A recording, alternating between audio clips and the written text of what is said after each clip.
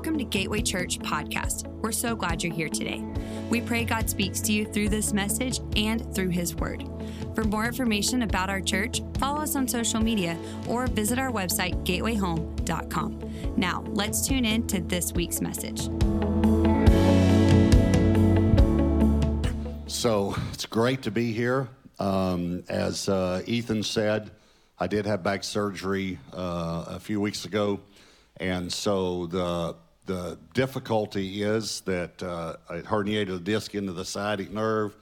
The sciatic nerve, I'm just going to give you the bottom line, got kind of mad at me and bruised. And so the quad muscle, I forgot from high school science. I don't know how many of you remember high school science. I realize nerves send pain signals to your brain because I get them all the time. But what I didn't realize was that they send electrical signals to your nerves. To your muscles, that your body, your muscles actually worked on electricity, your body. And so anyway, the brain, when it would send that signal, the sciatic nerve was cutting it off, not letting it get there. So the quad muscle in my left leg atrophied. And so sometimes I'll just be walking along and my quad muscle will just say, nope, and I just go all the way to the floor. And so probably at least 10 times in the last 2 weeks, I've just gone to the floor. And so it's just one of those goofy things, and so I'm getting there, but I don't know how many of you, I'm sure many of you have had some sort of procedure or something, but isn't it amazing that recovery takes longer than they say it does, you know? We have Dr. Carrasco here, one of our elders, and he's a surgeon. And I have a friend of mine, and he said that minor surgery is any surgery that the doctor who's performing it has not had. You know, when they say, oh, this is just minor surgery, okay, it means they haven't had it yet. So, but anyway, I'm getting there. So thanks for letting me just sit down and share with you. So I'm just going to share with you my story. And so just like if we were sitting in your living room and you said, Pastor Robert, tell us, we don't even know, how was your growing up and how did you come to know the Lord and all? So that's what I'm going to tell you. So I'm going to start at the beginning. I was born at a very early age. And I was born in Marshall, Texas. And our first home was the house behind the Kentucky Fried Chicken. So that's where we lived. And my father is actually here, by the way, who this fall turns 88 years old. So, Dad, why don't you stand up? Why don't you just let everyone see you? This is my father. And Ethan also was going to allow me to introduce my mother-in-law, that I can't tell mother-in-law jokes either because I have a wonderful mother-in-law. Debbie's mother is here, who this fall, I guess it's okay to tell. There's a certain age that women get to that they don't mind telling their age. But this fall, she'll turn 92. So, Edra, would you stand up and just let them see you? This is Debbie's mother. So she's here. So we have a great family, but like all families, we've had tragedies and trauma in our family, and I just don't want you to feel like if you've had tragedy or trauma or something like that, that you are alone, because I'm going to share some of that with you. And as I said, I'm going to go back, I went all the way back to birth, but I'm going to go back even before that and start with something very, very sad that happened in our family before I was ever even born. When my mother was 16 years old, her father, and this is very sad, so prepare yourself, but was shot and murdered. And my mother was there. And that is something that a daughter should never have to see. He was shot 3 times in the chest with a .45. And so I never knew him, but his name was Robert. And he actually started a church in his home, even though he owned a dairy farm. And that church is Trinity Baptist Church in El Dorado, Arkansas. It's still in existence today. And so my father, my grandfather that I never met, that I'll meet in heaven one day, was a church planter.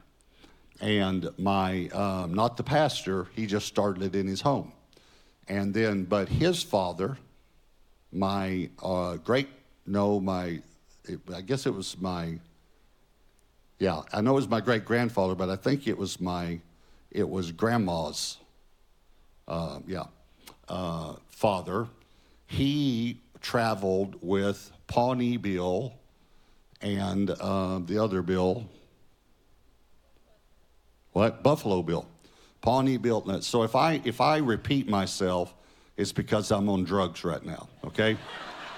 So because I'm on drugs, I might repeat myself. All right. So will you just forgive me for that? Okay. All right. So I'm on drugs right now, so I might repeat myself. Okay. So I did that one on purpose, but I might not do another one on purpose. But anyway, my great-grandfather traveled with Pawnee Bill and Buffalo Bill and actually led both of them to Christ, and then became a missionary to the Pawnee Indians. And so on my mother's side of the family, I have church planters and missionaries. On my father's side of the family, he said, I don't know why you have to tell this. They delivered illegal liquor to people. That's the other side of my family. But my father became a Christian same time, at the same age that my mother lost her father at 16. My father, at 16 years old, heard the gospel for the first time in his life, listening through the screen door as a man shared with my grandfather the gospel. And as the man said to him, would you like to accept Christ? My grandfather on that side of my family said no. And yet later at 78 years old, when he was 78, I led him to Christ. And, the guy said to my grandfather, well, if you ever want to accept Christ, pray a prayer like this. And my father, listening through the screen door, prayed that prayer and was the first Christian in our family. And so it completely, totally changed our family. By the way, just so you know, my father was a businessman. God blessed him tremendously. And we talk about giving because I wrote The Blessed Life, and the book, by the way, if you don't know, is that it is not give to get. I don't believe in the give to get message. We don't give to get, we get to give. The blessed life is not receiving after you give, and that's what a lot of people are preaching. The blessed life is giving, expecting nothing in return. That's the happy life. So anyway, and one time I was talking to my father, this is just to show where kind of the giving part came, and since they're here, our family, just to share this, I was sharing with him, Debbie and I just gave away our 15th car. And this was early on probably in our 30s. And he wasn't trying to one-up me or outdo me at all. It's just the number 15 rang a bell. And he said, wow, that's kind of amazing. He said, your mother and I just gave away our 15th house. So he used to buy houses for people and let them make payments to him and then give them the house. And so so we just have a great, great family there once our family came to Christ, you know. So anyway, my parents then were Christians, took me to church. We were Baptist. If you don't know what that means, it means you go Sunday morning, Sunday night, Wednesday night, and Tuesday and Thursday and Friday also. So we went all the time to church. And at 8 years old, we were having communion. And I thought this was great. I just thought, wow, this is great. They're serving refreshments in church, you know. And so this plate came down the row, and it had these little pieces of bread in it, the little square ones, if you've ever seen those. And I thought, they're little, but, 10 or 12 will tide me over till lunch, you know. And so I went to get some, and my dad said, you can't have that yet. And obviously not being mean, just following the protocol of the church we attended. And I said, why can't I have that? And he said, because you're not a Christian yet. And I kind of sold up and thought, well, it looked like somebody stepped on it anyway. It was flat and all, you know. And so, but then some grape juice came down the road. And I love grape juice. And so I went to get, 2 or 3 of those. They're just little cups, so you got to get a few, So I was going to get some of those. And my dad said, you can't have that. And I said, why can't I have that? And he said, because you're not a Christian yet. And so anyone here want to take a guess what my next question was? How do you become a Christian? I mean, I'm ready. I mean, if Christians get refreshments in church and non-Christians don't, I'd like to become a Christian, please. I'd like to sign up right now. And my dad said, well, we'll have the pastor come over and talk to you after church. Well, it was too late. The grape juice was 4 rows back by that time, So the pastor came over and talked to me, and he did a good job. I know he did a good job. It's just, this is all I basically remember, okay? I'm 8. I'm just 8 years old. Just think about an 8-year-old. And he said to me, here's what he basically said. If you ask Jesus into your heart, when you die, you go to heaven. If you don't ask Jesus in your heart, then when you die, you burn in hell. Would you like to ask Jesus into your heart?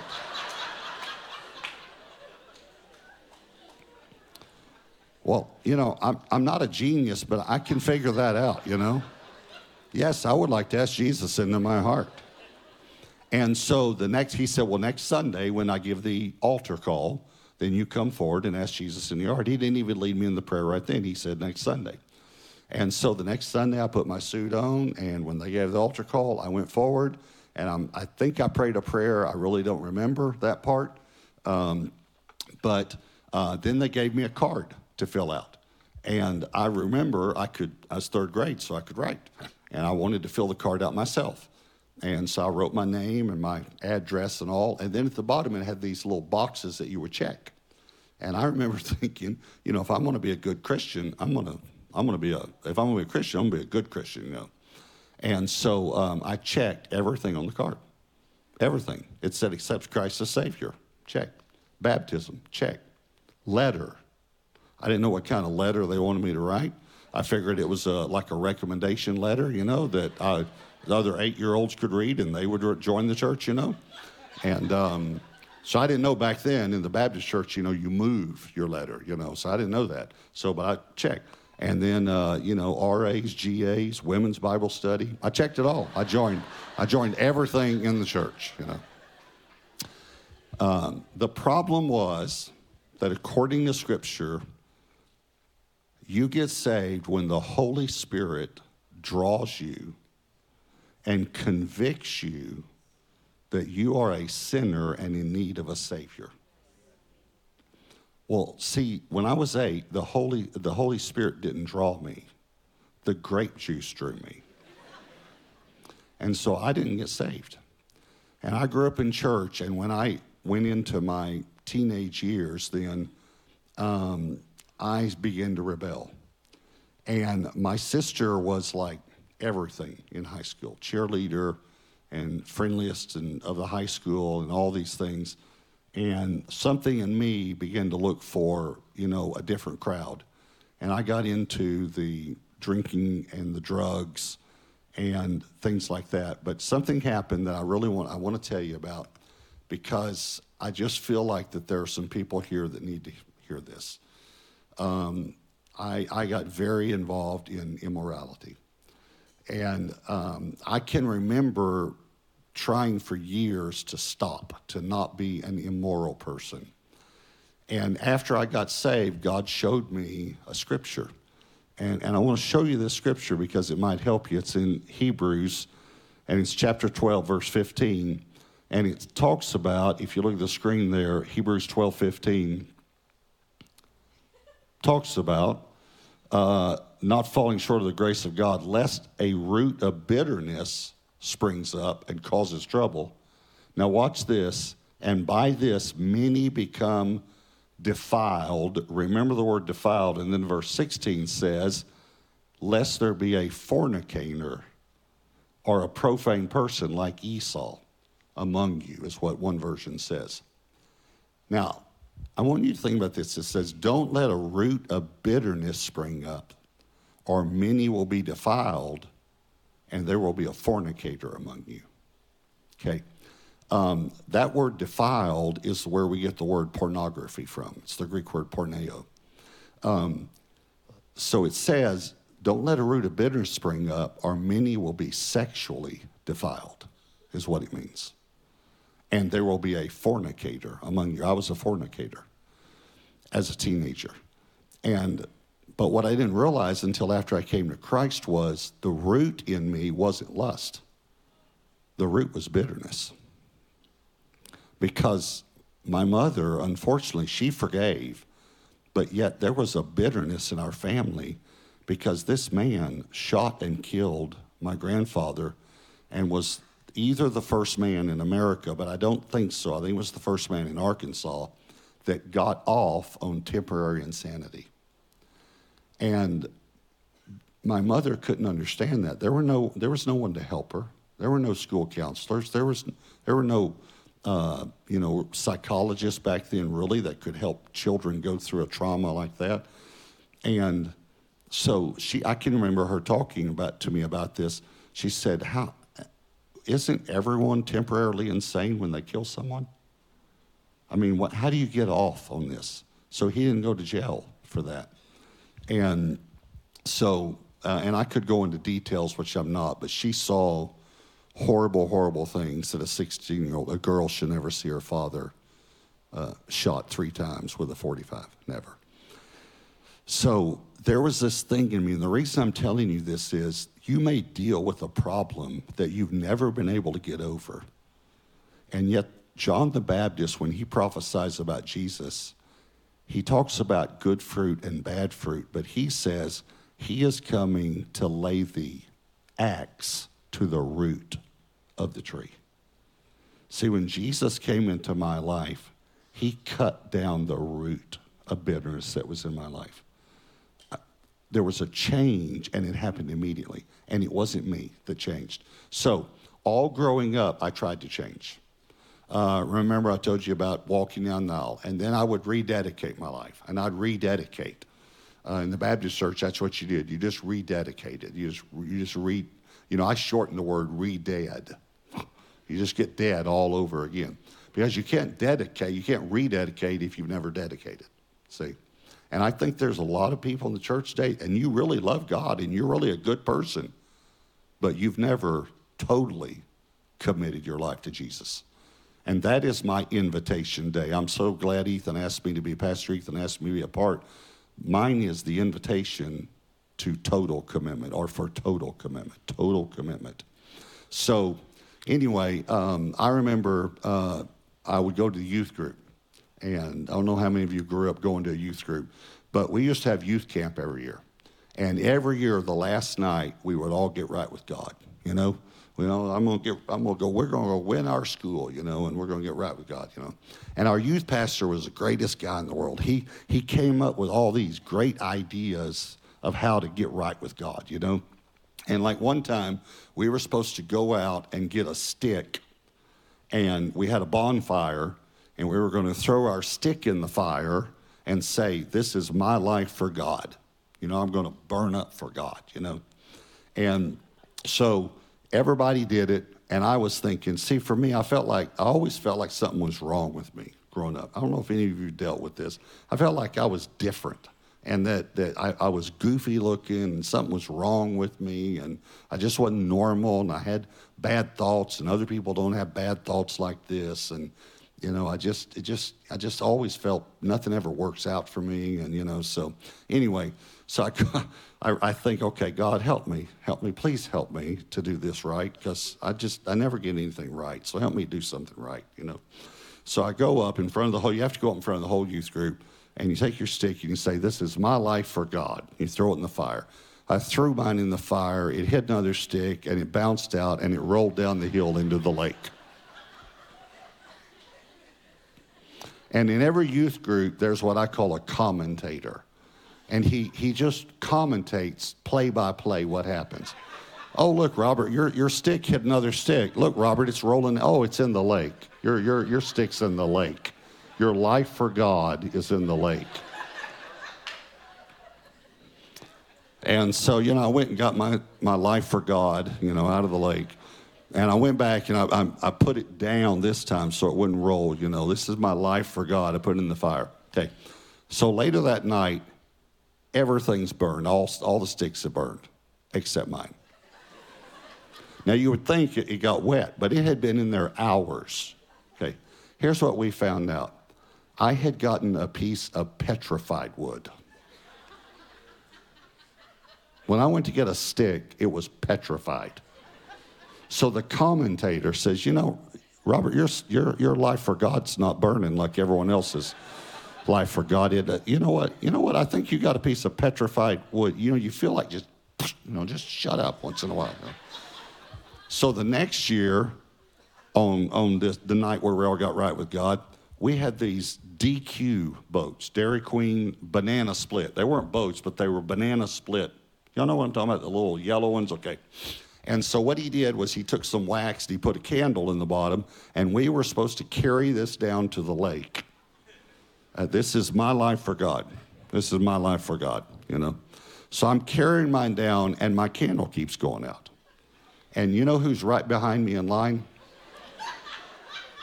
The commentator. And so he says, hey, everybody wait. Everybody wait. Robert's life for God is burning out. We need to relight Robert's life for God. So we relit the candle, and then we went away, and we had to do it again. And finally, I just got tired of it, burned it out, and him commentating on it. So I just pulled my cigarette lighter out and held my cigarette lighter out. And I'm in the youth group walking with a cigarette lighter. This is my life for God, So we get down there, and I think to myself, the wick isn't as big as the other wicks. And so you know what I'm going to do? And so that's true. I pulled my switchblade knife out, which is illegal to have a switchblade, which I got on a youth missions trip to Mexico. Anyway, all right. So nobody's in law enforcement here, are you? Okay, all right. So I think the statute of limitations is run out. Okay. So anyway, so I trimmed the wick, but I trimmed it too much. And so when I relit it, everybody's candles, is about 1 inch, their flame. Mine's like 4 inches, burning like this. So then you're supposed to go down, and you're supposed to put your boat in the water, and you're supposed to say, this is my life for God. And across the lake going this way, and I guess the wind was kind of blowing that way, but there was a cross that was lighted with, like Christmas tree lights on it, white lights or something. And all the boats started going toward the cross. And I thought, this is incredible. I don't know how the youth pastor did this, but boy, this is really good, And so I thought, God, please, God, help me just one time, And so I go down, so I think I'm going to give it a little bit of shoves to make sure it goes that way. So when I shoved it, it kind of turned, and it started going like this.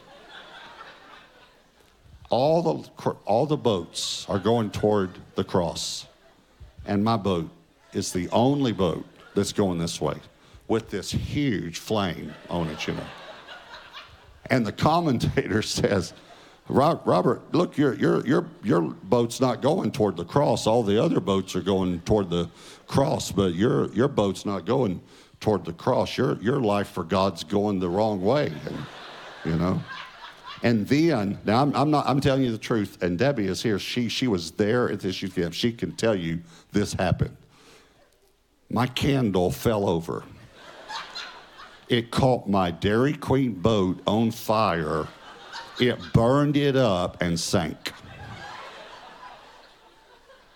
And the commentator goes through play by play. Oh, your candle fell over. Look, oh, your boat's on. It sank. Your life for God sank. That was my life for God. It just seemed like nothing worked. And then when I was 16 years old, an evangelist came to our church. I did like always. I'd get convicted. By the way, I got heavily involved in drugs and, again, the immorality. And so I went down and rededicated my life to God. And this missionary, this evangelist, thought, he saw something in me. I think he saw the gift of God, and I think he saw the gift to communicate. I was entertaining people, by the way, when I was growing up. When I was 12 years old, I entertained 1,200 people with ventriloquism, So I did stuff like that. I'd been on the stage a lot. When I was in high school, I won drama 2 years in a row, won state. And so I had this gift that God had given me, but he wanted me to use it for him, But I didn't know how to use it for him because I wasn't saved at that time.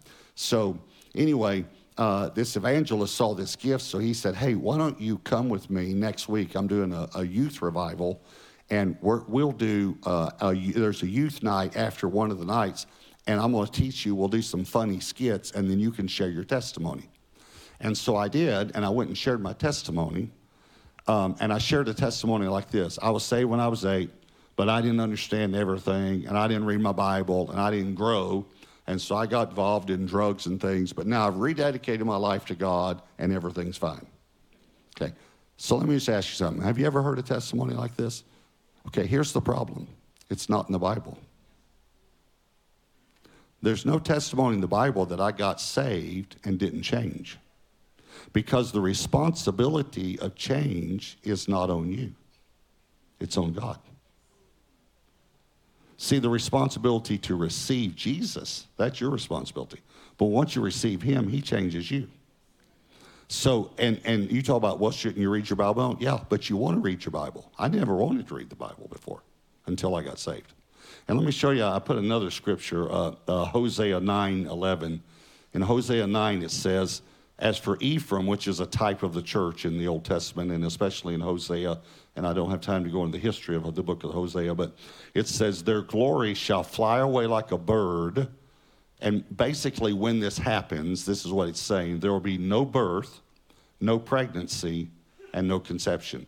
Now this is a literal prophecy, but I want you to understand it as a spiritual prophecy in the spiritual meaning of it. No birth, no pregnancy, no conception. Now remember, Jesus in John 3:7 said, don't marvel that I said to you, you must be born again. You must be born again. So he likens salvation to birth, spiritual birth. You've been born in the natural, now you need to be born in the spiritual, or born not just again, but in the Greek it means born from above. You need to be born from above. You need to be born in the spirit. Okay, so he's birth. We talk about I was saved, but I didn't grow. In other words, after birth, growth after birth. But according to this verse right here, there is growth before birth. Now, I want you to think about this. In the natural, has a baby ever been conceived and immediately after conception, it was born? Does that ever happen? No.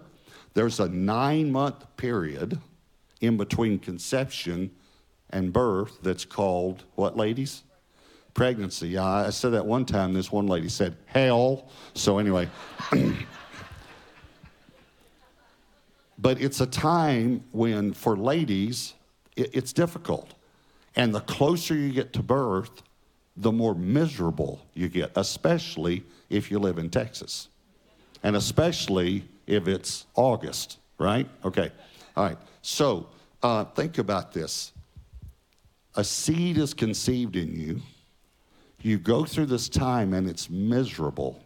And it gets more miserable toward the end. And then once birth comes, everything changes. That's in the natural. In the spiritual, I hear all these testimonies. I was saved when I was a child, but I didn't really live for God. And I was miserable. I was miserable. And then I totally sold out and totally committed to God. And that's when I changed. Everything changed then. Is it possible that that's when you got saved? And that what happened before was when you were a child, there was a seed conceived in you. And people will say, but I did change some. You did. Hey, a baby's change in the womb. Look at a woman who's 2 months pregnant and a woman who's 8 months pregnant. That baby's changed. That baby's grown. And I really believe that people need to make an adult decision to follow Jesus. Now, I do believe children can be saved. I believe that. Debbie got saved when she was 9. I got saved at 19. I got delivered from drugs. She got delivered from bubble gum, you know. But when this evangelist came to the church and he started trying to help me, he said to me, Robert, you're not dating good girls. You need to date a good girl. And so I looked around the church, and Debbie, I thought, she's the most beautiful girl I've ever seen. And I knew she was a good girl. And she still, you know, is beautiful. And what's amazing is, like, we went to the movies, and this, I hate to tell you this, you know, but, I mean, she still looks young. And we go to the movies the other day, and this little teenage girl looks at me, looks at Debbie, looks at me, looks at Debbie, and then says to me, just one senior? Now, why don't you go back to biology class, you know? But she was beautiful, and so for some reason, her parents let her go out with me. And I fell in love on the first date. And I knew this is what I want. By the way, ladies, if you want to know, and young girls, if you want to know what a man really wants, you really want to know what he wants? He wants purity. He wants beauty on the inside, not just the outside. And I knew I found a pure, beautiful person. So we dated our junior year in high school, senior year in high school, freshman year of college, and then got married. But here's what you need to know. I came out of that life slowly. That guy asked me, remember, hey, I want you to go with me next week and share your testimony. And I went and I shared that testimony. Now, here's what I hate to tell you. But after I shared my testimony, I went out and I got high. Because you see, I didn't have any power to overcome sin. My testimony was, I was saved when I was a kid, now I've rededicated and everything's fine. The problem was, I'd never really totally committed my life to Christ. But when I met Debbie, I met someone who really knew Jesus. I never met anybody like that. She really knew him. And she started working on me. And I started seeing you can actually know Jesus. And so when I was 19 years old, I was in a motel room. Debbie wasn't there. And I was in this motel room, and I just finally thought, I can't take it anymore. I can't live like this. I can't live with 1 foot in the world and 1 foot in the church. And I told the Lord, Lord, I remember this statement, if anyone deserves to go to hell, I do. Now, I'm going to tell you why, and I really I don't like telling people this, but I smoked my first cigarette out behind the church sanctuary. I smoked my first joint between the temporary Sunday school classrooms on the church property. I stole my first car while my mother was in choir practice. And here's something really horrible that you need to know. The first time that I was immoral was when my mother was in choir practice, and it was in one of the Sunday school classrooms. And in that motel room, I realized for the first time in my life, I'm a sinner. I'm a horrible sinner. And I can't stop. I can't stop. And I said, Jesus, if you can help me, I give you everything. I give you everything. And it was like Jesus just reached down and picked me up and said, you're my child now. And I never went back to drugs. I never went back to any of it. I didn't want to. That's what you need to know. I wanted to before. See, let me just give you an illustration, then I'm finished. When we're born, we're going the wrong way. Like this pin's pointing that way, we're going the wrong way. We're going towards sin. We're born with a sin nature. We want to sin. We want to be bad. We don't want to share our toys. That's the way we are when we're born.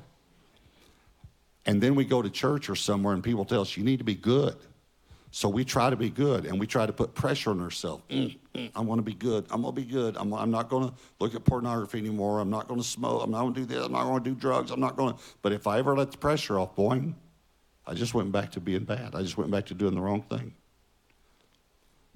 And in that motel room, I said, God, I can't change. And it was like the Lord reached down in my heart and flipped a switch and went, boing, just like that. And now I want to be good. I don't want to sin anymore. And that doesn't mean that I don't. I still make mistakes, but I don't want to. But if I put pressure on myself, I can still sin.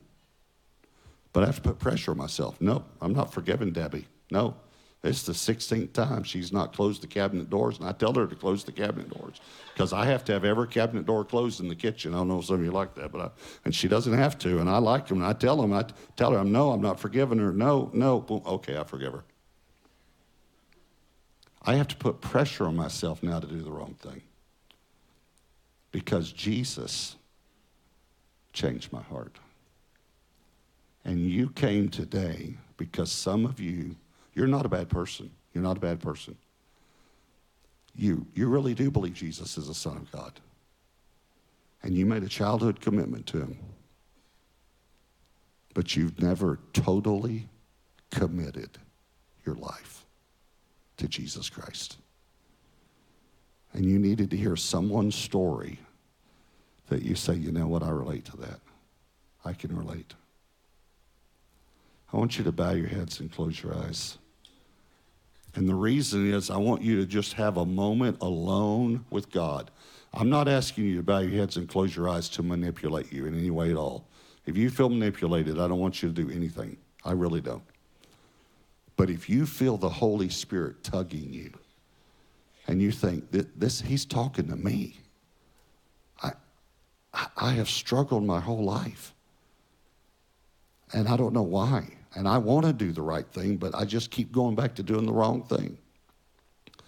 You just need to give your life to Jesus. It's a total commitment. And I'm asking you to make a total commitment today.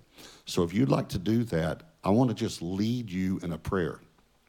And I'm going to ask you just to pray this prayer in your heart. Not out loud, just in your heart.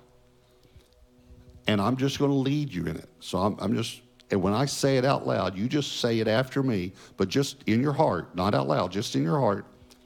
But just know that you're not just repeating me, you're actually talking to God right now. So if that's you and you want to totally commit your life to Jesus, I want you to just pray this prayer to him in your heart. Just say in your heart, just say, dear God, just tell him that.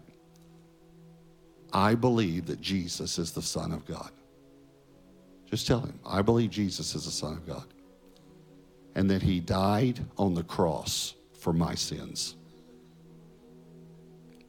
And I receive Jesus today. Tell him, I receive Jesus today. Not just as my Savior. This is important. Not just as my Savior, but as my Lord. I totally commit my life to you today. Thank you, Jesus. Tell him that. Thank you, Jesus, for saving me today, for changing me today. Now, no one's looking around. Please don't look around, okay? Because I want people to just have a moment with God. I'm the only one that's looking right now. But if you prayed that prayer and you really meant business with God, and I know you did if you prayed that prayer, but if you prayed that prayer and you meant business with God, I want to ask you, would you just put your hand up just where I can see it? Put it way up high. You ought to be proud to put your hand up. I mean, you ought to be proud of this. It's the best decision you ever made in your life. Put it way up high. It's incredible to me. All hands all over. big, strong men putting their hands up. Thank you, thank you, thank you. You can put your hands down. Young people, couples. I just watched a husband and wife. Thank you, thank you, thank you, thank you. Now, if you put your hand up, no one else now, just those you put your hand up, I know this is going to take some courage, but would you just raise your head up and just look at me, all right? Just look at me for a minute. I'm so proud of you. I'm so proud of you. You don't have to put your hand up, just your head, okay? I'm so proud of you. You have made the greatest decision of your life, and you don't have to change. God's going to change you. I'm really proud of you. I was watching you. I'm so proud of you. I'm going to ask you, though, to do one more thing. It's very important. Jesus said in Romans 10, the Bible says, if you believe in your heart, which you do, and you'll confess with your mouth, you'll be saved. Here's what we're going to do. In just a minute, we're going to have people all across the front. We need everyone on the altar ministry team that serves. Everyone, that, even if this isn't your week to serve, if you could serve, it would help us, because a lot of people are put their hands up. In just a moment, Leland's going to lead us in a worship song. But when we do, we're going to all stand up, so it'll be real easy for you to get out from where you're seated. And I want you just to come forward while everyone is standing and just come to one of the people at the front and just tell them, I gave my life to Jesus today. Just tell them, I gave my life to Jesus. Say it with your mouth. I promise you, it will seal the deal in your life. It'll seal the deal. Listen, Jesus died publicly for you. I'm asking you to make a public commitment to him just with one person at the front, okay? So I'm going to pray. After I pray, we're all going to stand. Leland's going to lead us. But as soon as we stand up, step out and come. Because as soon as you stand up, the devil's going to tell you, don't go. Don't go. But you knock the devil in the teeth. And you tell him, no, I'm going. I'm a man. I'm a woman. I'm going. I'm a grown-up. And I'm making a grown-up commitment to Christ right now. So you make up your mind, as soon as we stand up, you're just going to stand up and you're going to step out and come, all in one motion, all right? Father, I want to tell you, thank you, thank you, thank you. This was incredible. And how many people made a total commitment to you today. And I pray, Lord, right now you give them courage to get up and to come to the front and to come to one of these and say, I gave my life to Jesus today. In Jesus' name, amen.